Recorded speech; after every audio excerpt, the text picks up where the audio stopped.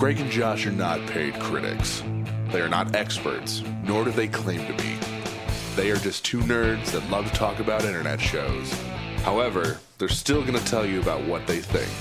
So sit down, relax, and enjoy the latest episode of All Queued Up.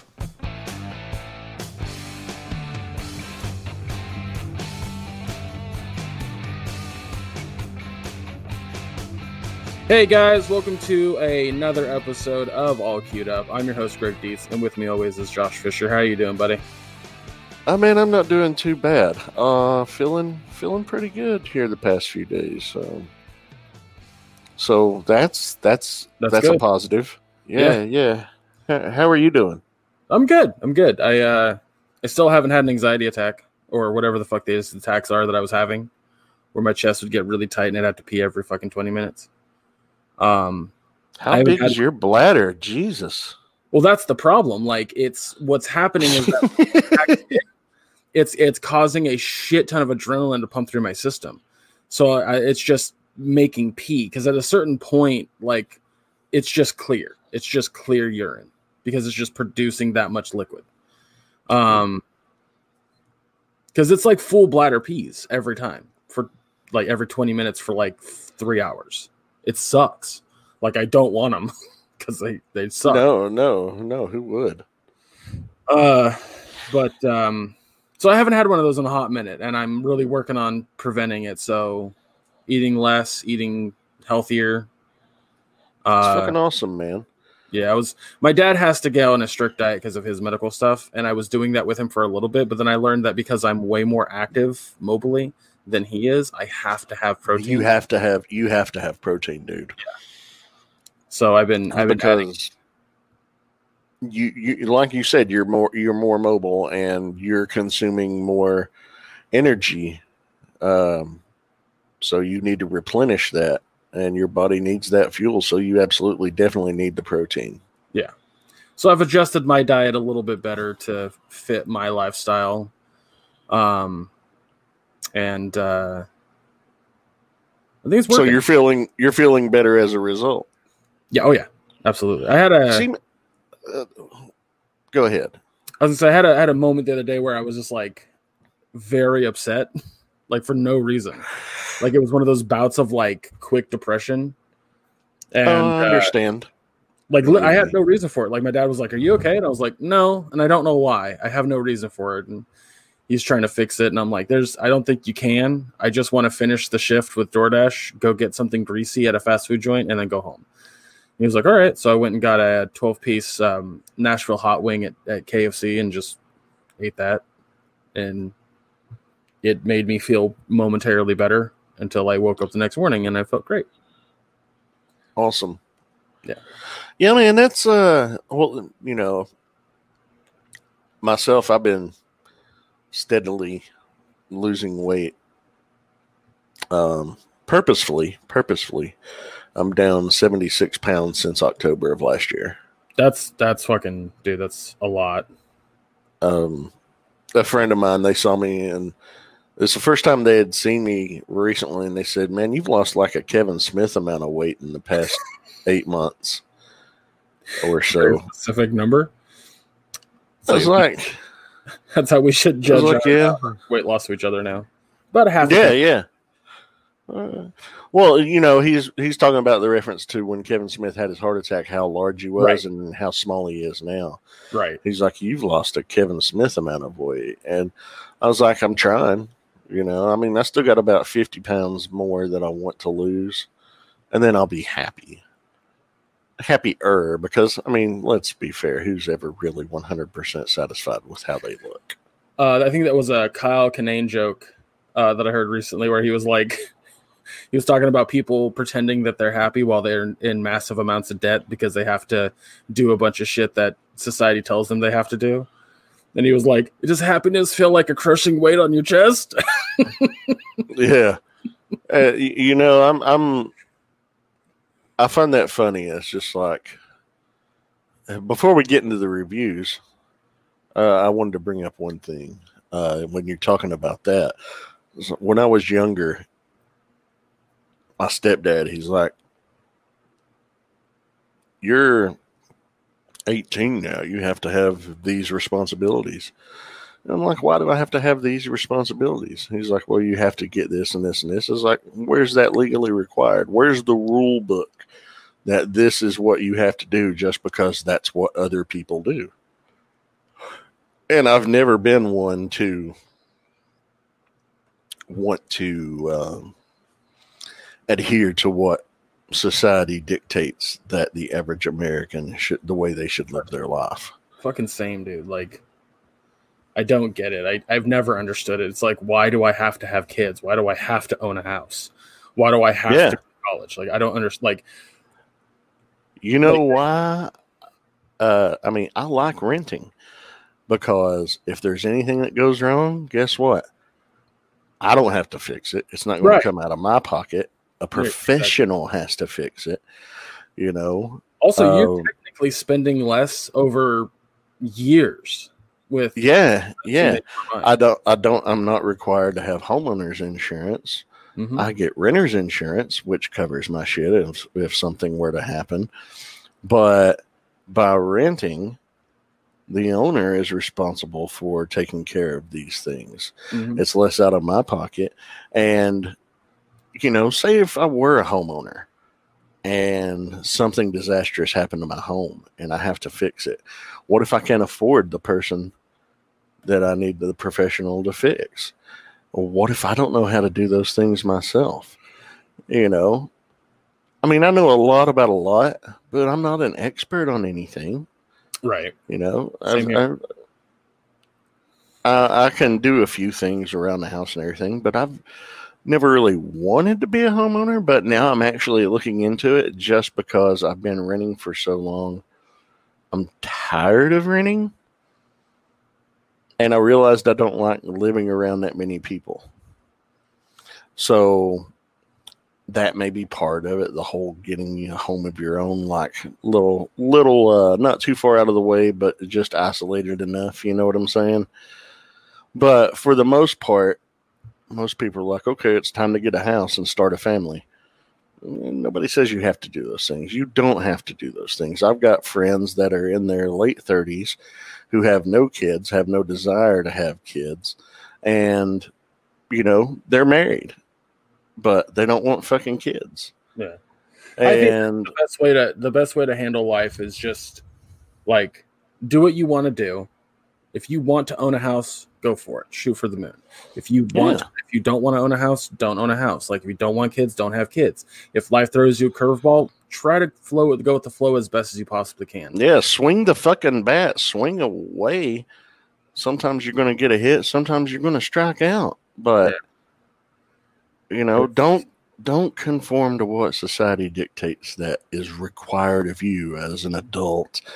Do what you want to do. As long as you're not hurting anyone with your views or your actions, then you're living your life the right way. Yeah. It's a thing that, like, I think has always been funny to me is you know, I watch people around me constantly do this thing where they go, well, I have to do this. I have to do that. Why do you have to do that? Because my parents say I have to. I've been told that I have to. Like, my friends do it. And it's like, well, why? Other than the fact that others are telling you to do it, you clearly don't want to do it. So maybe don't do it and you'll be happier. And to me, I think that's ultimately the thing that I constantly go with in life is like, do what makes you happy, not what you have to do. Like, even with a job situation, if it's really making you unhappy, if you feel like your entire existence is suffering because of the job that you have, like, genuinely find another job. Like, I know that finding another job is easier said than done, but like, my suggestion would be quit the job and go and then apply for assistance for a little bit while you're searching for another job, and then or find another job that's really easy to get, like a fast food place, and deal with that for a short period of time while you find the bigger job. You know, like, yeah, there are solutions to the problem, and I think a lot of people they feel trapped. Yeah, a lot of people feel trapped. They go with the flow of what they think they have to do. They're worker ants. You know, they keep staying in a bad situation that's definitely draining on their mental health and hoping that it'll get better somehow. It's not going to get better. I think the best example that I can come up with to find your happiness in a better idea is kind of like what happens at the end of Office Space. Yeah. You know, it took him a little while to find his happiness, but he did. He found it. And yeah. You know, and it was totally a career change, but it worked. And it doesn't have to be something vastly different from what you're doing. And sometimes it does need to be something vastly different from what you're doing. Yeah. But that's the great part about life is self-discovery. Mm-hmm. Always be willing that you don't know everything and that you're always willing to learn something new. I don't care how old you are. Exactly. I mean, like right now, there's been a bunch of stuff about aliens because the CIA, Pentagon, released that footage. So all this new information is coming out about aliens. Well, we don't know. We don't know if they've been here. We don't know if they'll never be here. We don't know if that. We don't have all the information. But as the information comes out, be open to it. You know, be open to the idea that you're going to learn something new about the universe. Be willing to accept that everything that you knew might not be exactly the way that it is. I think that's another important thing in life is that a lot of people get so stuck in their ways and they're 100% like, that's the way that it is, period. No ifs, ands, or buts. And they're unwilling to also accept that maybe they were wrong. And I think that's another key to happiness is just kind of acceptance of a lot of shit. Yeah. Like, you know, I recently made a post and everyone is so quick to post things on their social media accounts that aligns with their own biases. And one of the things we recently discussed on the show was when we had Dante on in our Black Lives Matter episode, why you shouldn't say all lives matter and how to be an ally. Very positive reception to that episode. So thank you again, all of you who have listened to that and given us feedback. And if you haven't listened to it, if you're new, please go back and listen to it. It's a wonderful episode. But I recently saw a post, people were like, why can't we just all agree that all lives matter and stop making everything about race? Well, here's the thing. Just because you don't see it happening where you are, and it's mainly people that are in very isolated areas that use this argument a lot, just because you never saw it, because you weren't exposed to it, doesn't mean it isn't real. It happens. You know, so you have to expand your worldviews. It's vital in this day and age. Be willing to accept things. Be willing to change your viewpoint. It's part of growth, you know, and it can be exciting. It can also be scary as fuck. I understand that. But hey, this is totally not what we intended to talk about because we actually have two things we reviewed. Yeah, I was going to say, like, that's before we get into the review. So if you're new to the podcast, that was a hell of an intro. What Josh and I would do here is we talk about two shows in their entirety, give our thoughts and impressions and review and a score at the end. But that's something we also want to talk about before we get into the reviews. Today, we're reviewing two shows, Umbrella Academy Season 2 and War for Cybertron Part 1, Season 1. Yeah, it's the Hasbro's new series, Transformers War for Cybertron Siege. I'll explain more about it, but yeah, it's the first part of that story. Because it's supposed to be like a trilogy. But anyway, I'll expound more on that when we get to it. Right. But we want to kind of talk about the state of the show. We have found that Josh and I have found that we're happiest just kind of shooting the shit. That just having a discussion, bringing up topics that are random is way more entertaining for us and entertaining for you, clearly, than us reviewing shows. But we don't want to just shirk the whole reviewing shows thing. That kind of goes against the, all queued up angle. So what we're going to do instead is whenever the fuck we feel like it, we're going to review a show that looks interesting to us. That's as simple as it gets. It'll be like one show for the episode, and then the rest of the episode is shooting the shit. It's just something that I think we want to do instead of putting all that pressure on us to watch 2 entire seasons in 2 weeks. It's a time sink. There have been times where it has been stressful because hey, we made it more difficult on ourselves than we needed to, and we realized that like Greg said, we have more fun, and it's not that it's not fun to talk about these shows and series that we've watched. It's just a huge time commitment, and there are so many things in our lives going on that give us enjoyment. We were depriving ourselves. Exactly. Now, we still are always going to do reviews on things, but there have been episodes where we have no idea what in the fuck. We got to pick 2 things to watch for the next fucking week or 2 weeks from now, and nothing that was of any interest to us or nothing that looked worth reviewing, because let's be fair, some of the shit we reviewed was a real slog to get through. Some of it's been fantastic, so we're going to restrict it to one show or movie, maybe 2 movies, but pretty much for the thing, usually one thing. Nothing that's going to take up more than at a bare minimum 10 hours of our time in 2 weeks. Yeah, because hey, you work. You take care of your parents too, and you got your own interests. I've got a family that I like to spend time with and enjoy, and I've got other projects that do involve working on, that do involve me getting paid for. So if I have to watch 26 hours of something over a 2-week period, that's hours lost that I could be used that are going to actually make me some money. It's definitely something that Josh and I have talked about ad nauseum, because we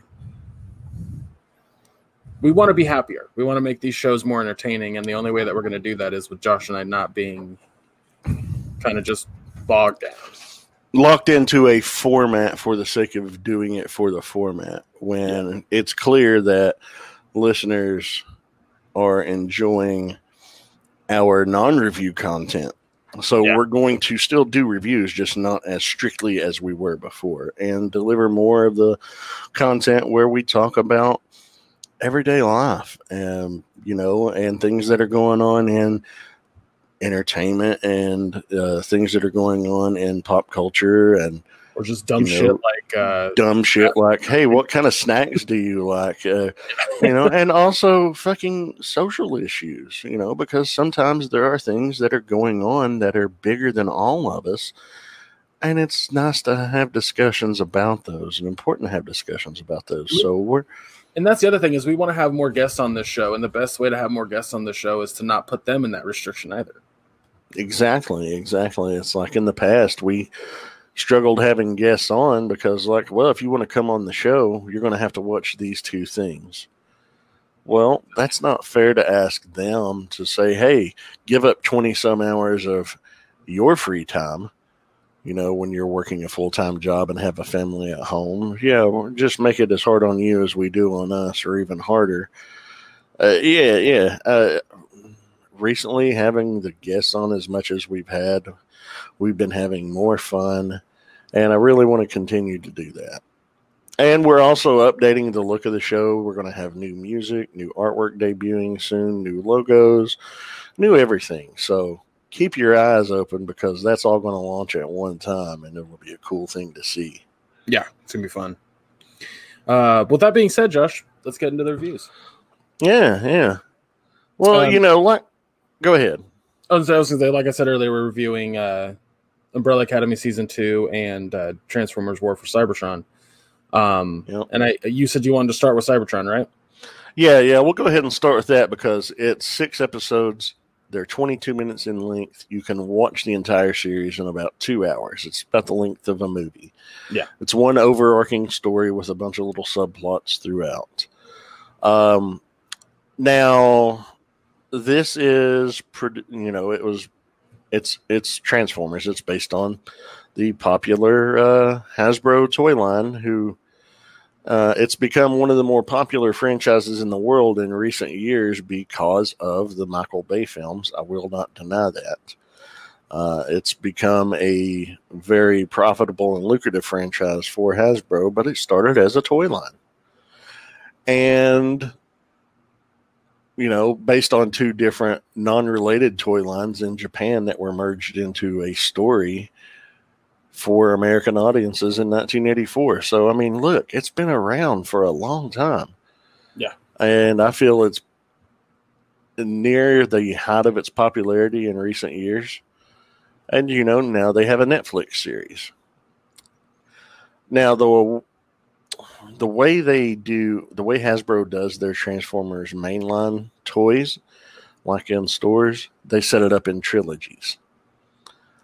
John Warden took over the department a few years back, and they said, let's revamp everything we're doing, everything we know about Transformers. So they started what they call the Combiner Wars trilogy. And for 1 year at retail, they put out a toy line called Combiner Wars, and it was all focused around a gimmick. Like most everything sold in that line could combine to form one bigger robot. Like you would have an Optimus Prime that could combine with 4 other robots to make a Super Prime. Kind of goofy. Kids loved it. And that's what this is. It's to sell toys for kids. The next year, they had the second part of that trilogy called The Titans Return. And what they mean by Titans are these gigantic, massive Citybot style Transformers. Like back in the 80s, you had Omega Supreme, you had Scorponok, you had Fortress Maximus, you had Metroplex, Trypticon, massive Transformers. And IDW, in their continuity, they referred to these giants as Titans because they were from a past era, the glory of Cybertron before then. But the gimmick in the second year, the Titans Return line of that trilogy, was that most every robot, their head was removable and it was a smaller robot or human inside of a mech suit that formed the head that worked with the Transformer itself to heighten their combat abilities. Play feature involved around that. And then the next one was the Power of the Primes. So that was a trilogy. Hasbro's goal of things is they think, okay, most kids get into Transformers around age 5, so that's why they have their Cyberverse and their Robots in Disguise cartoons. And we run 3 seasons of that aimed at the younger kids, 5, 6, 7. Around age 8, they'll get into the older stuff, 8, 9, 10, that range. So they do them in 3-year stages, and it's aimed at, let's get the 5-year-olds now. We got them for 3 years with this, and then we got them for 3 years with that. So that's why they're split up into trilogies every 3 years. So War for Cybertron Siege is the first part of a trilogy that they're doing. The second part, those toys came out in 2019. The current part of that trilogy is called Earthrise. Those toys are in stores currently now and through the remainder of this year. Next year is going to be the third part. We don't know what it is yet, but we're going to find out soon what it's going to be called. So this season of the Netflix series is based on Siege, the 2019 part. The next story will be based on Earthrise, and then the third part of the trilogy will be based on whatever next year's toy line is going to be. So that's pretty interesting the way they do that. And then after that's all said and done, they'll do a new trilogy based on, whatever. So it's cool how they do that, because each time you can bring in a new group of kids. More or less. I think it's also cool for adults and fans of the franchise, because it allows you guys to kind of collect an entire set of a trilogy versus just... versus 30-some years of 36 years at this point of toys, and even more if you collect the Japanese stuff. Now, me, as most people are aware, I'm a big collector. So, yes, I do collect Transformers, but mine is a more specific set. I don't do a lot of mainline Hasbro stuff. But for the mainline Hasbro stuff, the Generation 1, the first generation of stuff from 84 to 87 was the most popular. They made virtually every character from Combiner Wars to now in the past 5 years of mainline Transformers. They've remade every character plus more, so it's an exciting time for those collectors, and that's where a vast majority of Transformers collectors are buying the mainline stuff that's available at like Walmart, Target, formerly Toys R Us,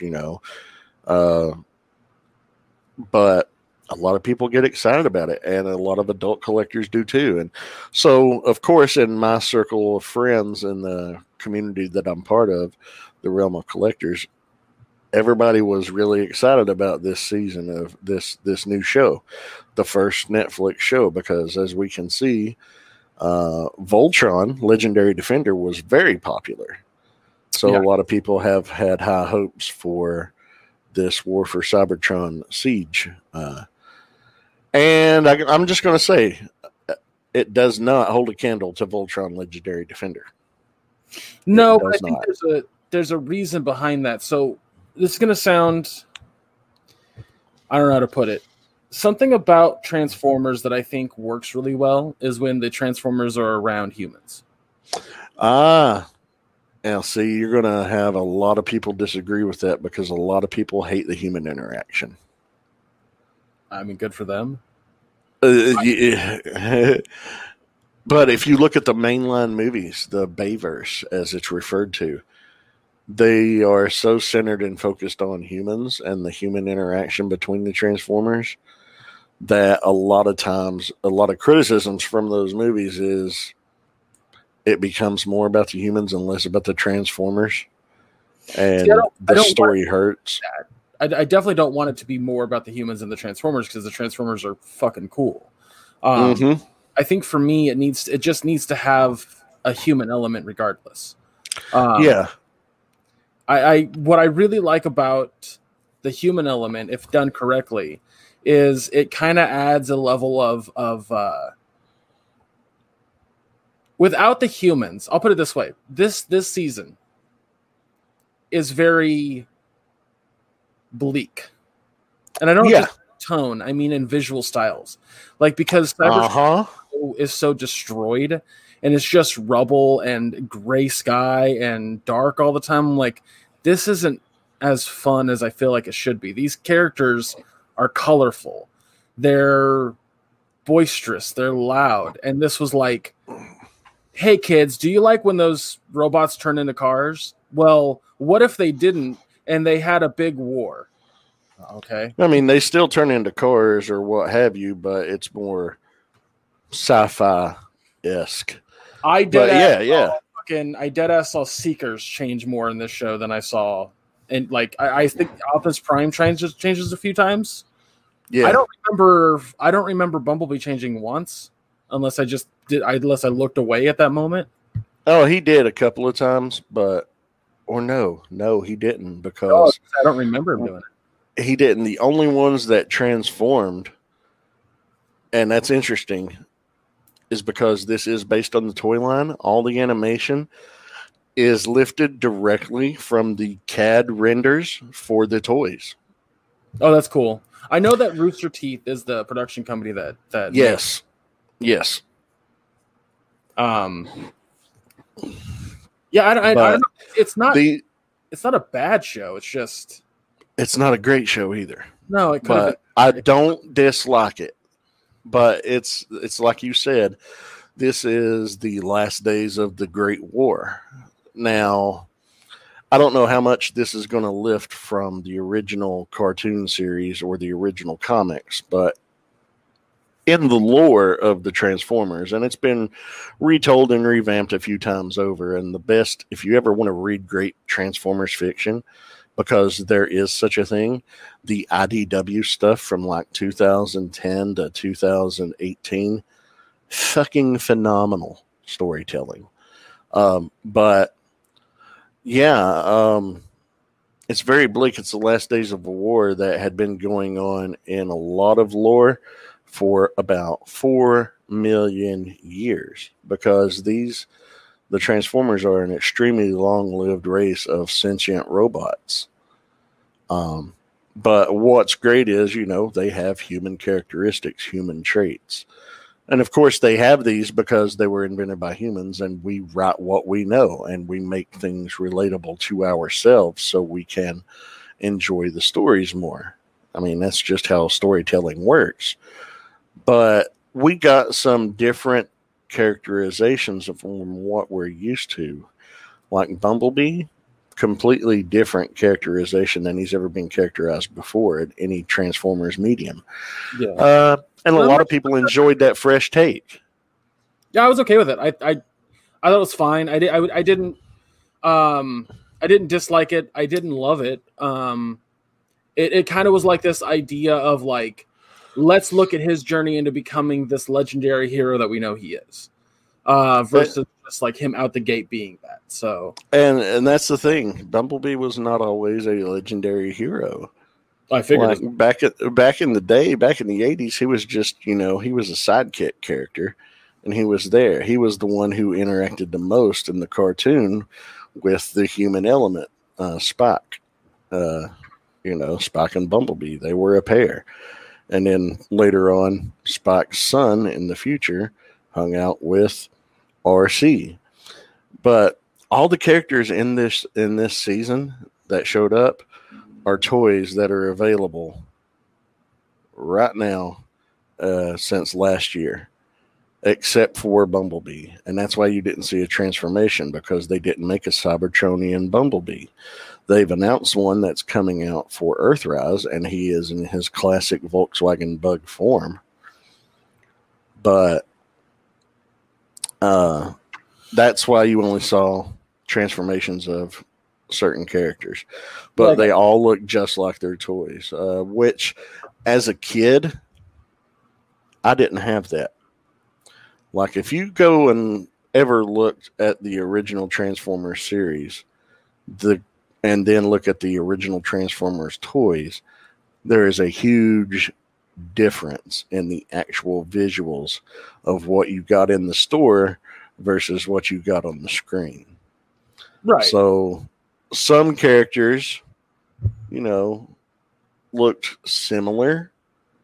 Some were completely different. Like, in your spare time, Greg, I'll show you a link. One of the characters, Ironhide. He was very popular in the old G1 series. His on-screen character, him and Ratchet both, looked nothing like their toys, because, of course, they were toys that came from another line. Anyway, moving on, talking about the show itself. The show's set in the last stages, the last vestiges of this Great War, and it focuses on the two factions, the Autobots and the Decepticons. And most people want peace, and their peace talks have been brought up. But Optimus Prime and Megatron, leader of the Autobots and Decepticons respectively, cannot come to an agreement. They cannot come to terms on a peace accord.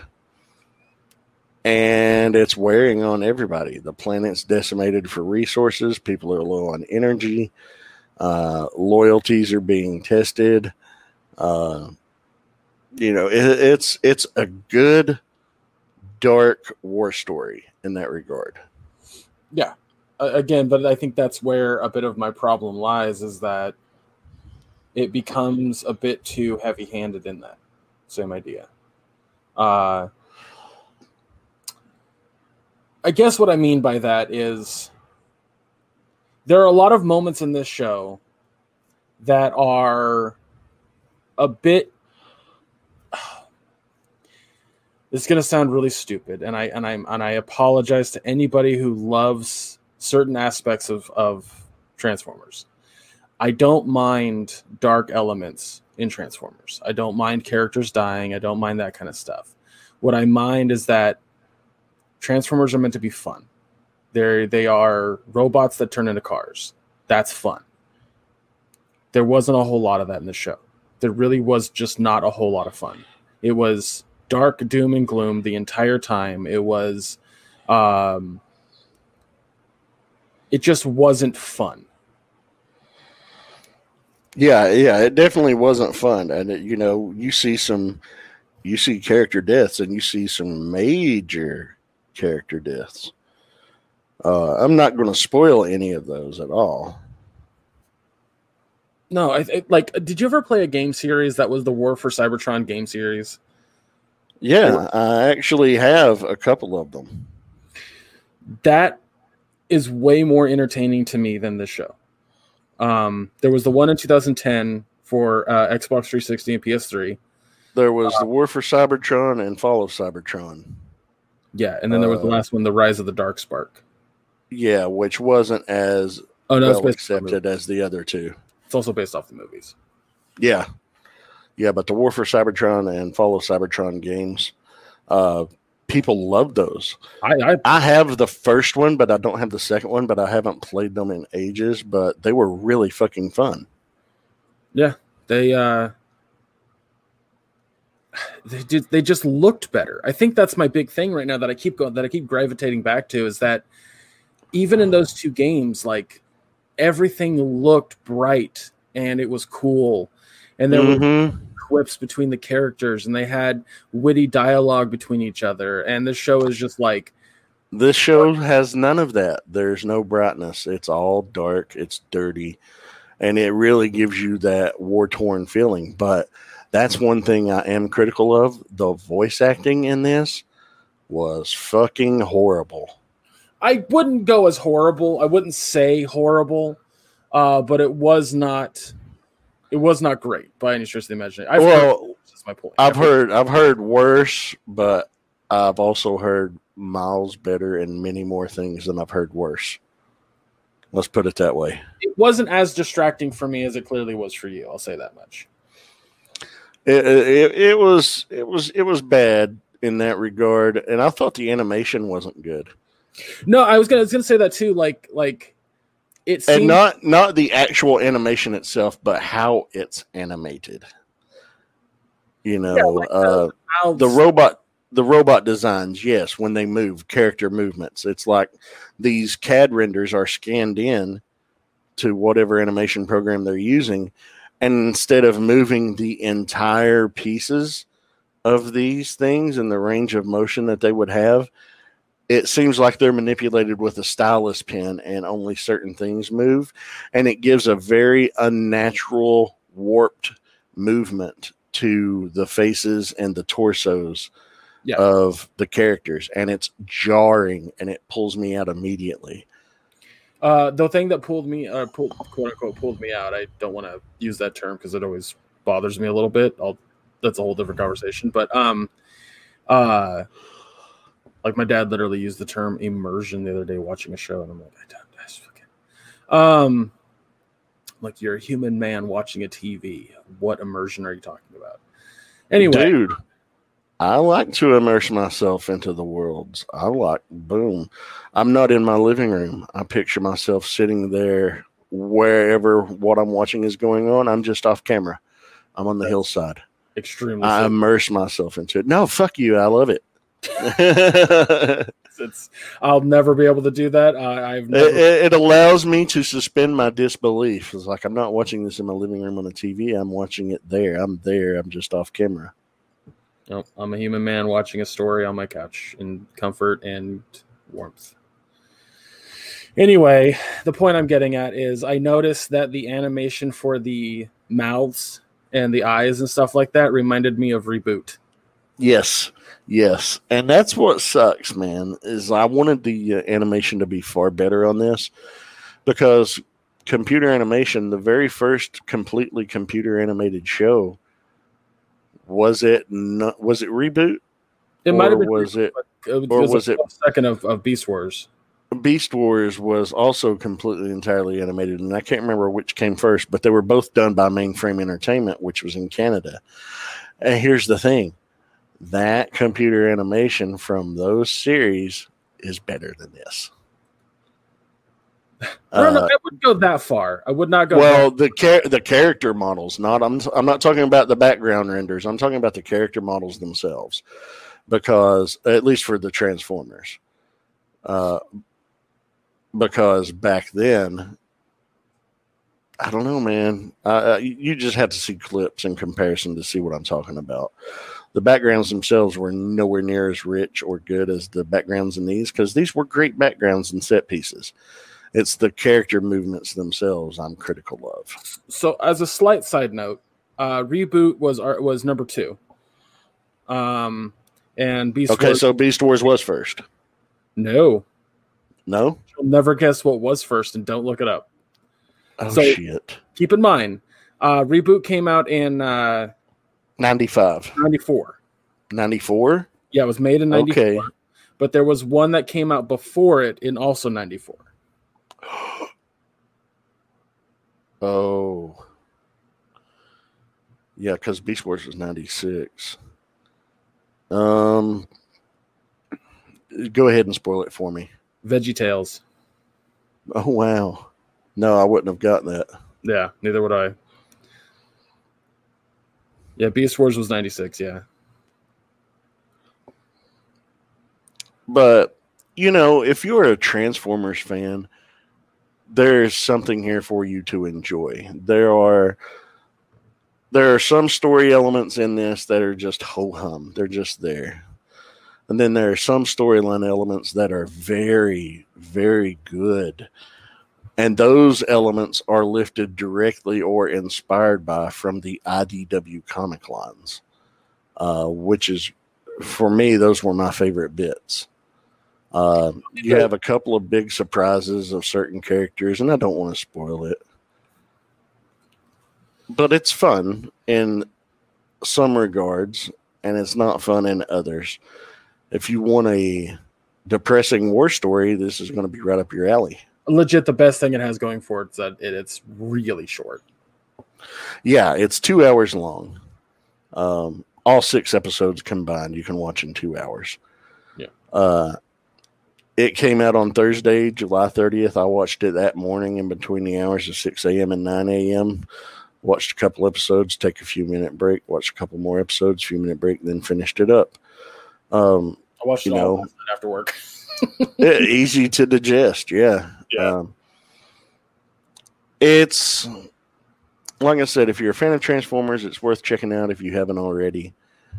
It's not terrible, but it's not great. Yeah, I was going to say, what grade would you give it? C-. Wow. I say wow because we're on the same ballpark there. Like, it's an okay fucking movie.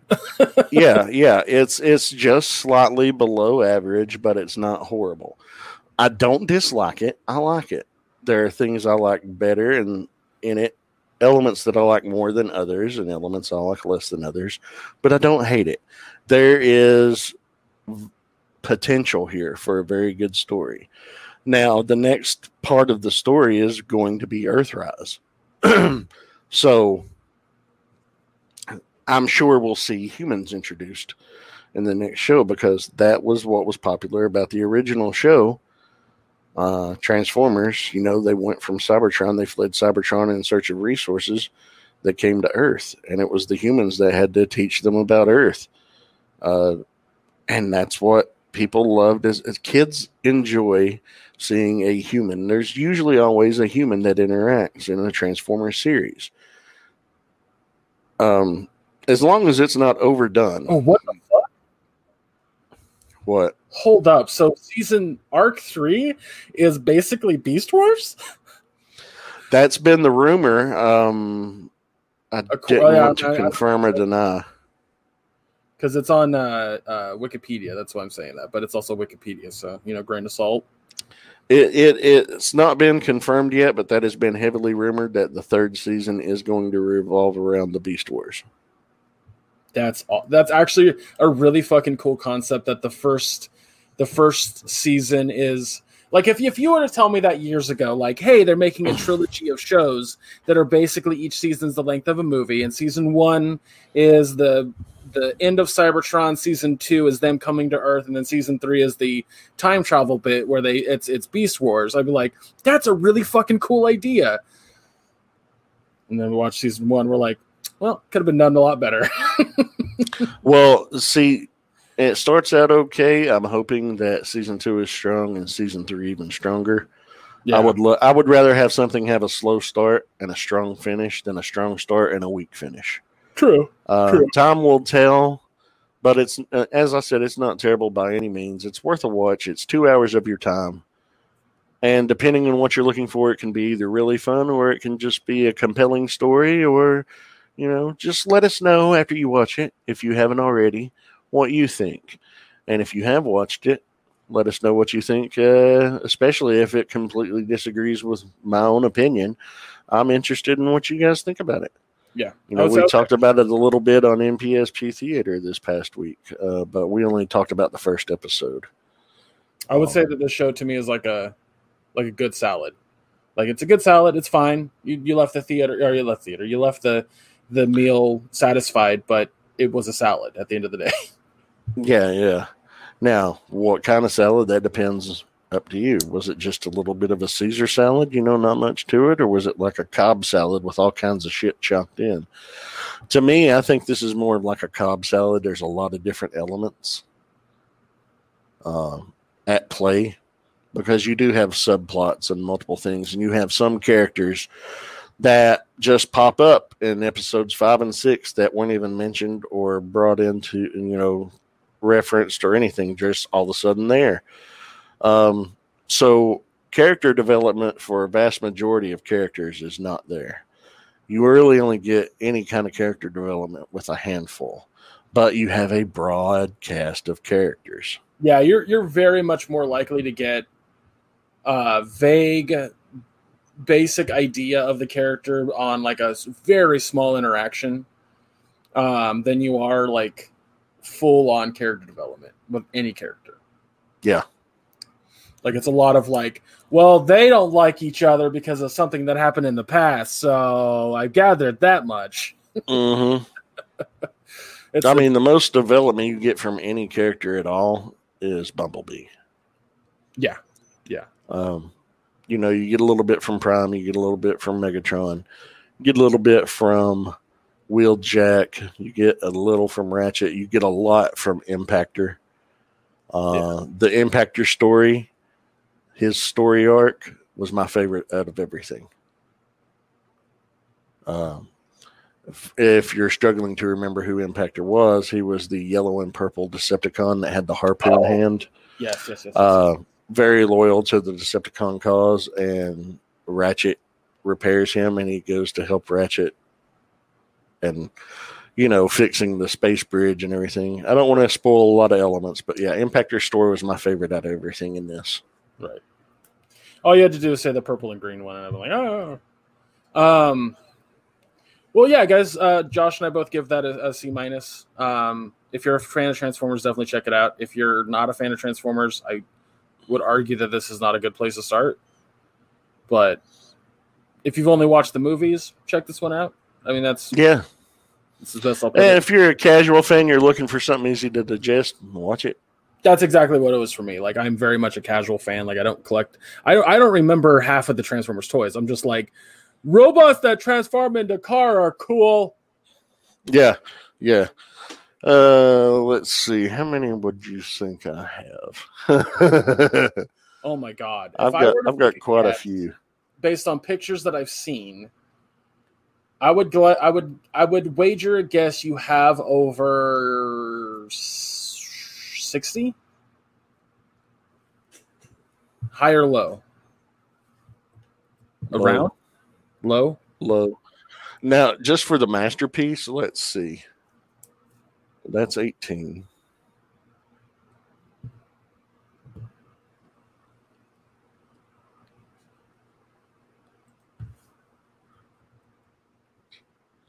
There's just 42 on that case alone. No, 44. There's 10 more, 54. Welcome to All Queued Up, folks, where Josh counts his Transformers toys. 64, 68, 69, 74, 77, and then 1, 2, 3. 89 just in Masterpiece. You had fucking okay. Well, it's safe to say that. No, I'll take that. I'll take that back. 90 in Masterpiece form, and that's not the mainline stuff that I have, which is not as many.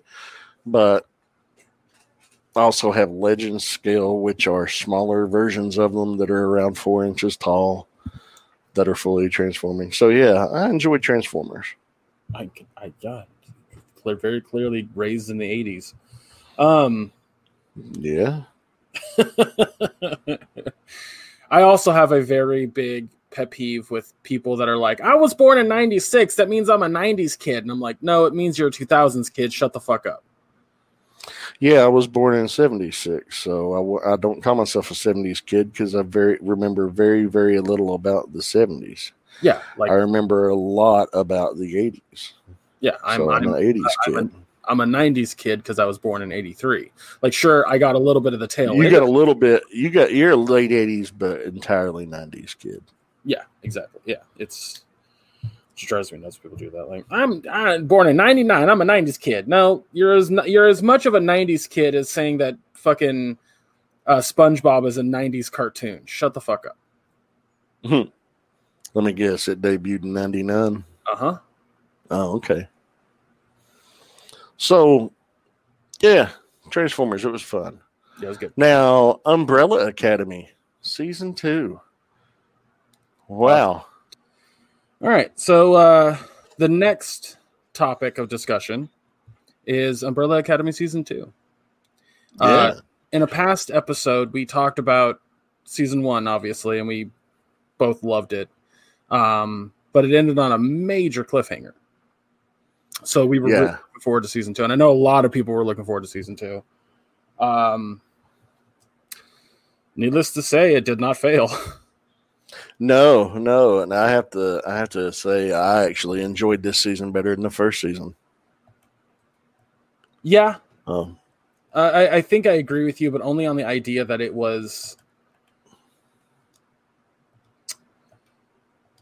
less depressing this time. It was a lot more fun than Season 1. Yeah, it absolutely was fun. You know, Season 1 was the setup and learning about everybody.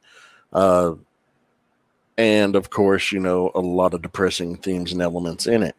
This season, it's just like, okay, you know everybody now. Let's see what happened at the end of Season 1, and you just put right in the mix.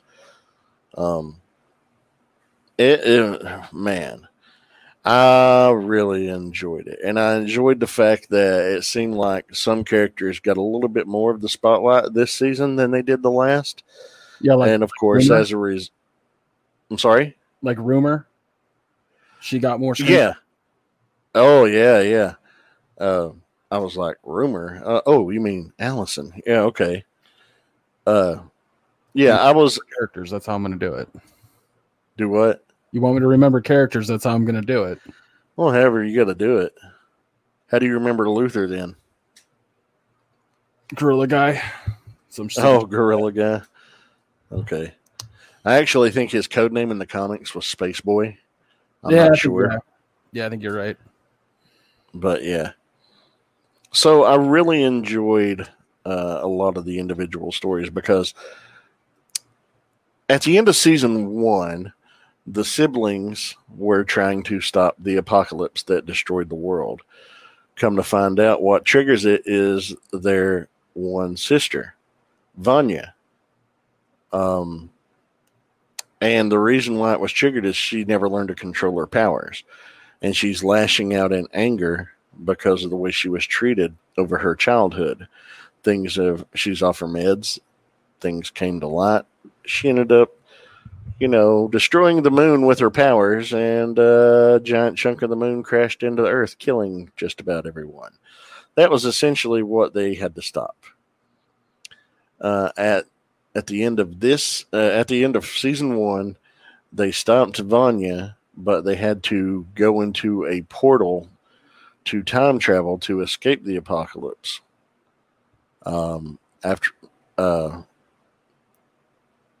They're deposited across various times in the same location, but just across a different period of 3 different years. Yeah. Like, I think Luther's dropped in 1961. A couple are dropped in 1962. A couple are dropped in 1963. And what's funny is if they're dropped off in the same year, it's at different times on the same day, so they don't run into each other. Yeah. Like Vanya was dropped off in daytime. Diego was dropped off at nighttime. Allison was dropped off at nighttime. Luther was dropped off at nighttime, but in a different year and in the rain. It was wild. So they're all in the same city. They're in Dallas in the 60s. And the apocalypse, the reason they learn about this new apocalypse that they accidentally created by stopping the old one is because it stemmed from something that happened to deal with the John F. Kennedy assassination. Yeah. So when 5 shows up, who is the one that has the time travel ability, when he shows up, he is witnessing the actual apocalypse. He sees his other siblings all fighting alongside the U.S. military against Russian soldiers. And he sees a headline that Russian soldiers had invaded the United States, and all of a sudden the nukes start going off. They drop and go off, and he sees everybody killed right in front of him as he is able to time travel away from there. And he ends up he's saved by Hazel, which I'm very sad that's the only part of Hazel that we got in the entire season, because I loved Hazel. Yeah, it sucks a little bit. But yeah, this season's wild because we see a lot more stuff with the Institute and the Handler, and oh man, this season was a lot of fun. A lot of different storylines going on at the same time, but not in a difficult to follow way. No, they do a really good job at letting you know what year you're looking at the exact same time. Like, it's all in the 60s. Like, my dad, I was telling him about it, and he was like, one of his biggest pet peeves in shows is like he'll be watching something that takes place in 1992, but they're driving a fucking, a 1998 car. And because all they did in terms of research was make sure that it was in the right decade. Yeah. And he was like, does this show do that? And I was like, it's over the span of 3 years. I don't think it matters. Like, yeah, it spans actually 60 through 63. And most of the cars you see in this thing are late 50s, very early 60s models. But it definitely looks and feels like I would imagine that the 60s looked and felt if you were really there. Yeah. There's a lot more to play with and discover throughout the show. I think one of my favorite things about the way they told the story was with the, is it called the Commission? The Commission, yes. I don't know why I said the institution. The Commission. Everything with them is fascinating. And they're not gone. They're not gone. Like, they still could possibly be a big part of the show. So their whole aspect. I love how the show also doesn't shy away from the silliest shit ever. Like the leader of the commission is a goldfish. Yeah. A talking goldfish in a bowl, and his bowl is encased and mounted onto a robotic body, and it's a smoking goldfish on top of that. That's fucking funny. Yeah, I loved how they were just like, fuck it. Like the show's embrace the absurdity. Yeah. But there's just so much to fuck around with, and I love that season. I love that this season ends on as much of a what the fuck cliffhanger season 1 did. Yeah, it absolutely did. Like I'm so excited. We're not going to spoil that at all. No. One of the things I do want to spoil and talk about is I love the fact that Allison is involved in the civil rights movement of the area. Yeah.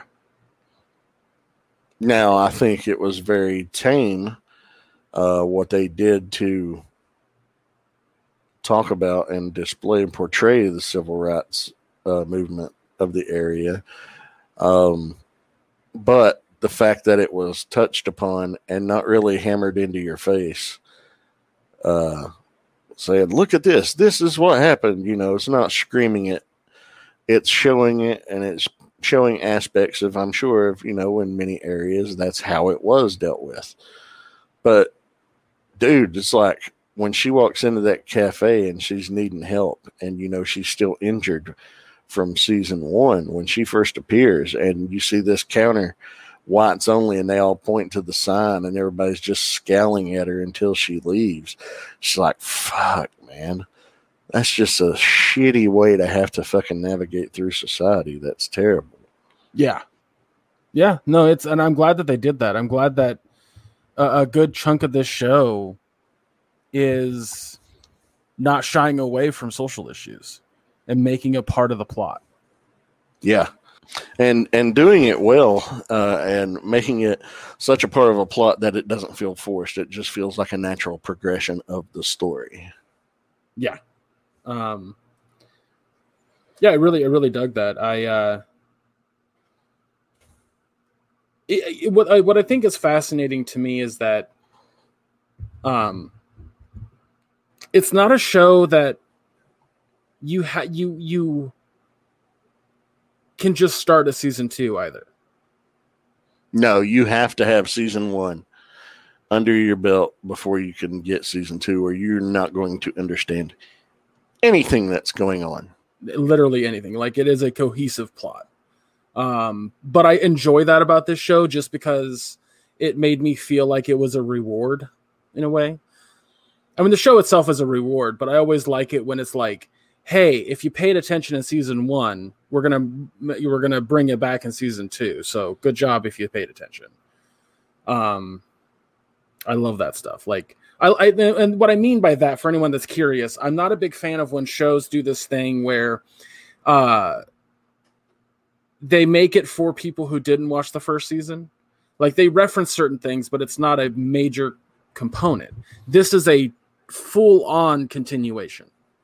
This isn't yay, if you didn't watch season 1, no biggie.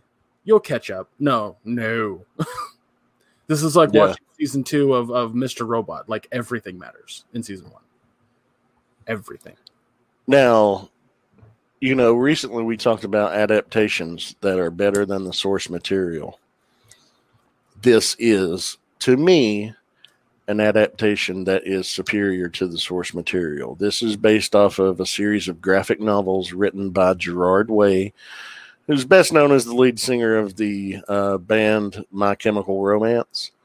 But he wrote these Umbrella Academy books, and I think there are 3 trade paperbacks, essentially. I've read the first one, and that's what season 1 was based off of.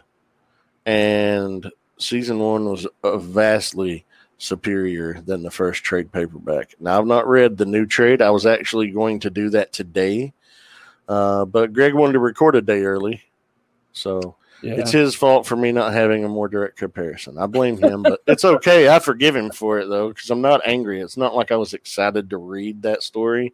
No. But based on first book, so it's fine. I'm basing it on how I felt about the first book. The first book didn't make me want to read the second book, and how drastically different, but yet still in tune with what the series is. I like the changes that they made for the show better than what I read in the comic. So I can't imagine that I would enjoy the story arc of this over what we were given. I could be wrong. I'll go back and read it anyway, and if I am wrong, I'll let you guys know next week. Yeah, I think the thing that sucked about the comic was that it felt very haphazardly smashed together. Oh, absolutely. I think that was the biggest issue with it for me. But yeah, I the fucking acting of every character in this show is fucking stellar. Even the side characters that won't matter in season 3 didn't matter in season 1. Like, they didn't exist in season 1. Yeah, but they were compelling characters. Oh yeah, well that's what that's what I'm saying is, like, these characters are throwaway characters. They're intended to just be for the season, and even I was invested in their life because it's so structured and acted. Yeah, especially Sissy and her son Hayden, right? Her piece of shit husband Carl, and how they're all fit in relation to Vanya. And Luther actually being employed and friend of Jack Ruby, right? Which was awesome. I loved how Diego was in the nut house, and the girl Lala that he met in there becoming integral to the story in the ways that she did. The stuff with the handler and Five, and then Five trying to figure out everything and figure out how to save the world entirely and save his family at the same time. The stuff with Allison and the civil rights movement and her husband that she had married, and how she fit into everything, how it's all woven together. And then Klaus had become a cult leader. That was hilarious. Just a riot, because it's like, in the 60s, what do you picture each one of them doing? Well, obviously he's going to be the cult leader of the group, but his character is so endearing. I love his character. And even he had like some serious heavy arcs in that. It's just how it's all woven together is very well done. Yeah. I can't stress this enough. If you have not watched this show yet, you have 20 episodes to get through, and they are a blast. Genuinely. The musical selections, especially for season 2, are phenomenal. How did I forget?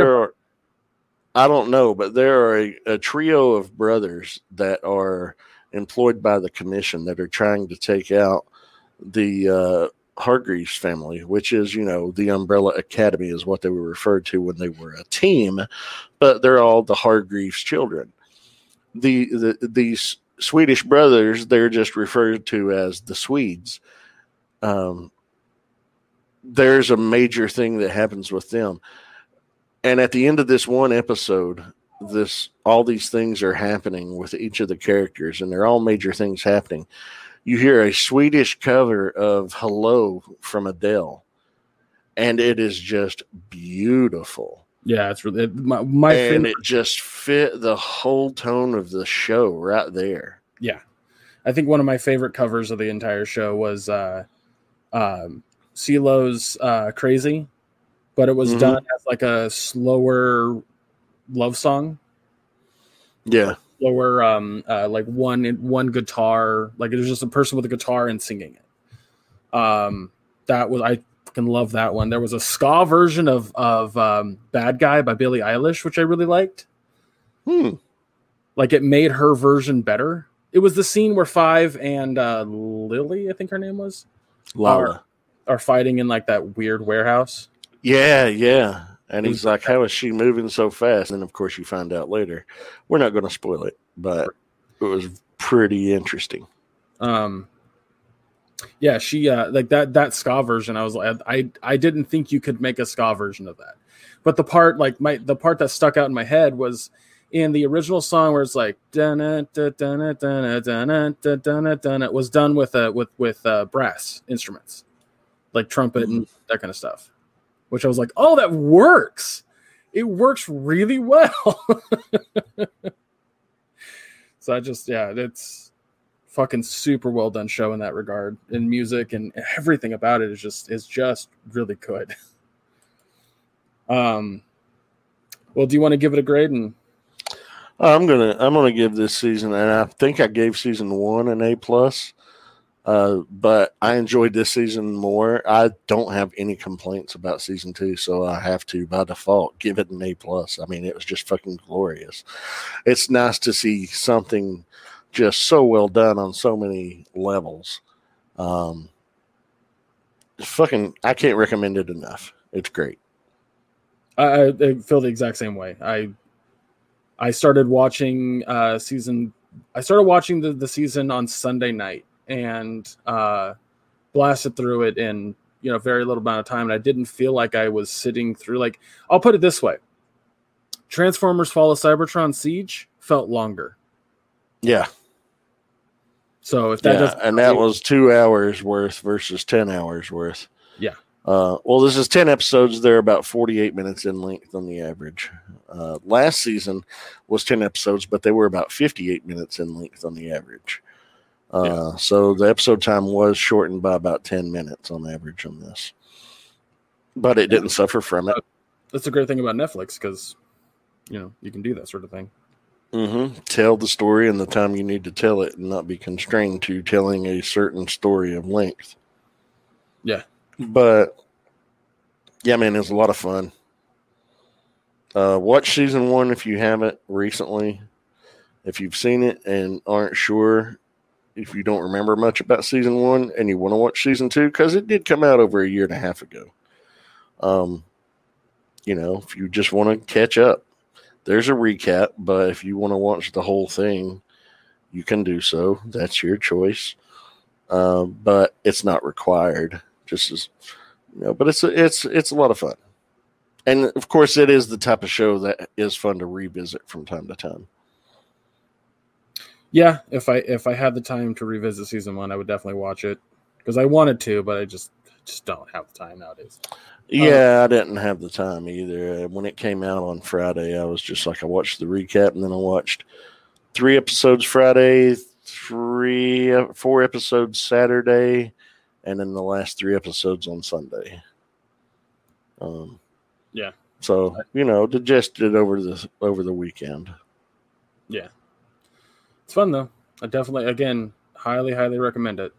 A+ for me as well. So that's weird that awesome. we get on both shows at the same rating. The same rating on both shows. The only time we've done that is when we gave F's to both Kiss Me First and Mute. Yeah. Yeah. Oof. Those 2 shows. Yikes. Mm-hmm. All right. Yeah, that's going to do it for us today. Again, like I said at the beginning of the show, we're changing the format slightly. We're still going to do reviews, but it's going to be based on more like there's something that we want to watch that's coming out, something that piques our interest, versus trying to find 2 things every 2 weeks. If there happens to be an episode where we review 2 things, it was just because they landed at the same time, sort of thing. But no direct, exact formula in regards to how it was before. We will still upload a new episode every Friday as much as we can, as long as life doesn't throw us any major curveballs like a foot getting removed. 15 inches of leg, including a foot. I mean, that's a significant curveball. Yeah. That's what they call in the industry a bean. That was beyond a bean. I can't think of anything worse at the plate other than a bean. Maybe, I guess, if you hit the ball so hard that the bat splintered and stabbed you through the chest, might be worse. Yeah. I've never seen that happen though. Right. I'm wrecking my brain. But yeah, guys, again, thank you so much for listening to the podcast. We're not leaving yet. We're just doing it. thanking them for listening. Oh, I thought, well, see, you always say thanks so much for listening, and we'll see you next time. That's immediately what my brain jumped to. Sorry, no. I was just thanking everybody for sticking around with the podcast and listening for extended episodes. We know that the just discussion based episodes are gaining a lot more traction. So there's that. We're very excited for the future. Like, again, as Josh said, we have a lot of stuff in the works to kind of change the look of the show a bit. And, we are going to bring back certain recurring segments, such as crazy news headlines, but we got something in the pipeline that will from time to time be a segment as well, and I think it's great. I've done a little bit of, as a hobby, scam baiting. That's right. On the internet, and it's happened through Instagram. Oddly enough, I've had scammers hit me up in return to get Steam cards. And this is a thing. There's a YouTuber out there named Kit Boga who deals primarily, he streams it on Twitch and then uploads it to his YouTube channel. How he scam baits, and he gets in contact with these scammers, and they're usually based in India. But they always want, what it comes down to is they want to scam you out of money, and they want you to put it on a Steam card. I've dealt with two of these. One was right before Christmas. One involved a person pretending to be offering me an investment opportunity with gold. You can invest in gold and get a quick turnaround and double your money in just 10 days. And, well, how do I do that? Well, let me tell you how. And I play dumb. I play a dumb American with them, and just what they probably perceive as the typical dumb American that they're going after. The second one happened over this weekend. They messaged me Sunday morning, and I was like, oh, this is a scammer. I didn't see it until Sunday evening, so I responded like 9:30 that evening. Oh, almost 2:30 a.m. they hit me back. So I actually kept them busy because I couldn't sleep, because I don't sleep well most nights. I kept them busy for 3 hours, Sunday morning, Monday morning, until almost 5 in the morning. And then they messaged me at 10 or 10:30 that morning, and I kept them busy for another hour. And the excuses and the story that I fed them, and then later that evening came back. I mean, it took over 15 and a half hours from start to finish before I finally busted them and let them know. Just the journey there is hilarious. Nothing wrong with little deprecation, and it's funny as hell. Greg, I screenshotted everything for him, and Greg's read both stories to his parents, and they have both just cracked up, died laughing at the shit. Yeah, there's a few moments in this newest one that are exceptionally funny. But what I want to do, and what I was telling Josh about, was I want to do like scam bait theater, where because that's all text, we basically record a session where I play the scammer in the best way that I can. Josh plays himself. Yeah, but me playing myself as a dumb American. Well, yeah. Yeah, we want to get those recorded, and because the problem is that I have to read it a bunch in order to, and I have to write it out in a script format, because a lot of the times there's sections that like where Josh hasn't responded in a little while, and they go, "Are you still there?" and vice versa. I want to like take those out because they don't really flow in a cohesive conversation type format. So, yeah, that one, especially that one bit between 10 a.m. and like 3:30 p.m., they just kept messaging every half hour. Are you still there? Where are you? The second one was pretending to be an entrepreneur, a young woman who bought and sold antique collectibles and traveled around the world, but yet they were searching for love. So, of course, it's like, I miss you. Where are you? I need to hear from you. Yes, we're going to expose these, and hopefully I'll have another one soon, but those might be just bonus episodes we might put out on a regular basis. Scam Bait Theater, presented by All Queued Up. Yeah, exactly. It's and in the future, if you guys like that content and there's somebody out there that wants to play the scammer, let us know, and we'll get you in and try to get you recorded. But yeah, I'm excited for that. It's really fucking funny. But yeah, other than that, guys, I think that's gonna do it for us today. Honestly, I don't think of anything else that we can throw your way. I mean, we got the links and whatnot that Josh will say in a second. We don't have anything. Hey, all the links are going to be down below. Follow them. Done and done. I know that we're not reviewing anything for next week, but I do have topics on my phone that I can bring up. We might have a guest. Who knows? We'll see. Hopefully. In 2 weeks, we will be doing a review, though, of a Netflix original, Ju-On. Ju-On. It's a Japanese series, and it seems to be an ongoing series, basically, of the American movies were called The Grudge and The Grudge 2, and they were based on a series of novels in Japan called Ju-On. There's a Netflix original series, and we're going to watch that in 2 weeks. I was wanting to watch it anyway, and Greg's like, well, let's just do one show, but let's try to get back to reviewing now that our lives have settled down. And I was like, well, let's watch this, and he's on board. So that's what the review will be in 2 weeks. So if you want to avoid spoilers or are interested and want to hear what we think about it, that's what it'll be on the first half of the show. And then the last half of the show will be a discussion topic. That's going to be the new format on review episodes, I think. But yeah, I'm excited. Yeah, I'm excited too. It's gonna be fun. Well, Ju-On's not gonna be fun. That's gonna be scary. But you get my point. I hope you poop your pants. Nah, I'll be fine. A jump scare might get me, but I like horror. I grew up on horror. I don't know if I ever told you that. I like horrors. I didn't say. I used to like horrors. I used to grow up on horrors. According to that, according to Mary, you're a man whore. But I was at one point. All right. Well, I'm gonna move on. You weren't blowing dudes for money. That was fucking funny. Oh my god. What was I going to say? There's some of those. On that note, let's get out of here is what you were going to say. Get the hell out of here. Guys, if you feel so inclined, again, I say this every episode, follow my Twitch channel. It's twitch.tv/ChubRuckGeek.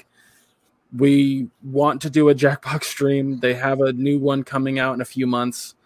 All 5 games have been announced, and I know that we're going to want to play quite a bit of that.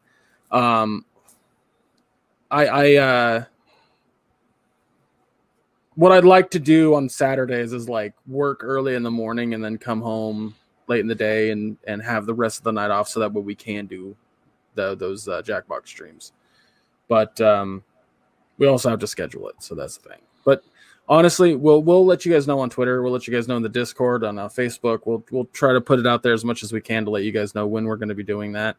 And I assure you, it's a fun time. It costs you nothing but an internet connection and a cell phone, I assume, or like Josh uses his computer. So yeah, but you can play along on your TV, tablet, mobile device, anything, as long as you have internet access. It's cool. Yeah. Like there's been times that Misty's watched the stream on the TV in the living room and played along on her phone. So yeah, it's a lot of fun. Yeah, I've done that myself. Have it on my Xbox and play on my phone. But that's it. That's it. Yeah, Ju-On in 2 weeks. Next week, we're gonna shoot the show. Who knows? Uninhibited. Yeah. I know because I have the topics written down already, but you don't know. That's the point. No, I don't know. I like it when Greg springs these things on me and I have no prior knowledge, because then I have a more genuine reaction. I like to be able to think on my foot. That took me a second. You said that and my brain went, it's think on my feet. Oh. Oh, man. I was like, that's not the phrase. Oh, you fucking. You right, son of a bitch. We're going to get out of here. I haven't eaten anything today, so I need to eat. I haven't either, and I'm starving, and it's 2:11 p.m. Wow. It's only And somebody is cooking something, and it's driving me fucking insane. Let's get the fuck out of here. Guys, thank you so much. Right. We love you. I'll see you next time. Take care, everybody.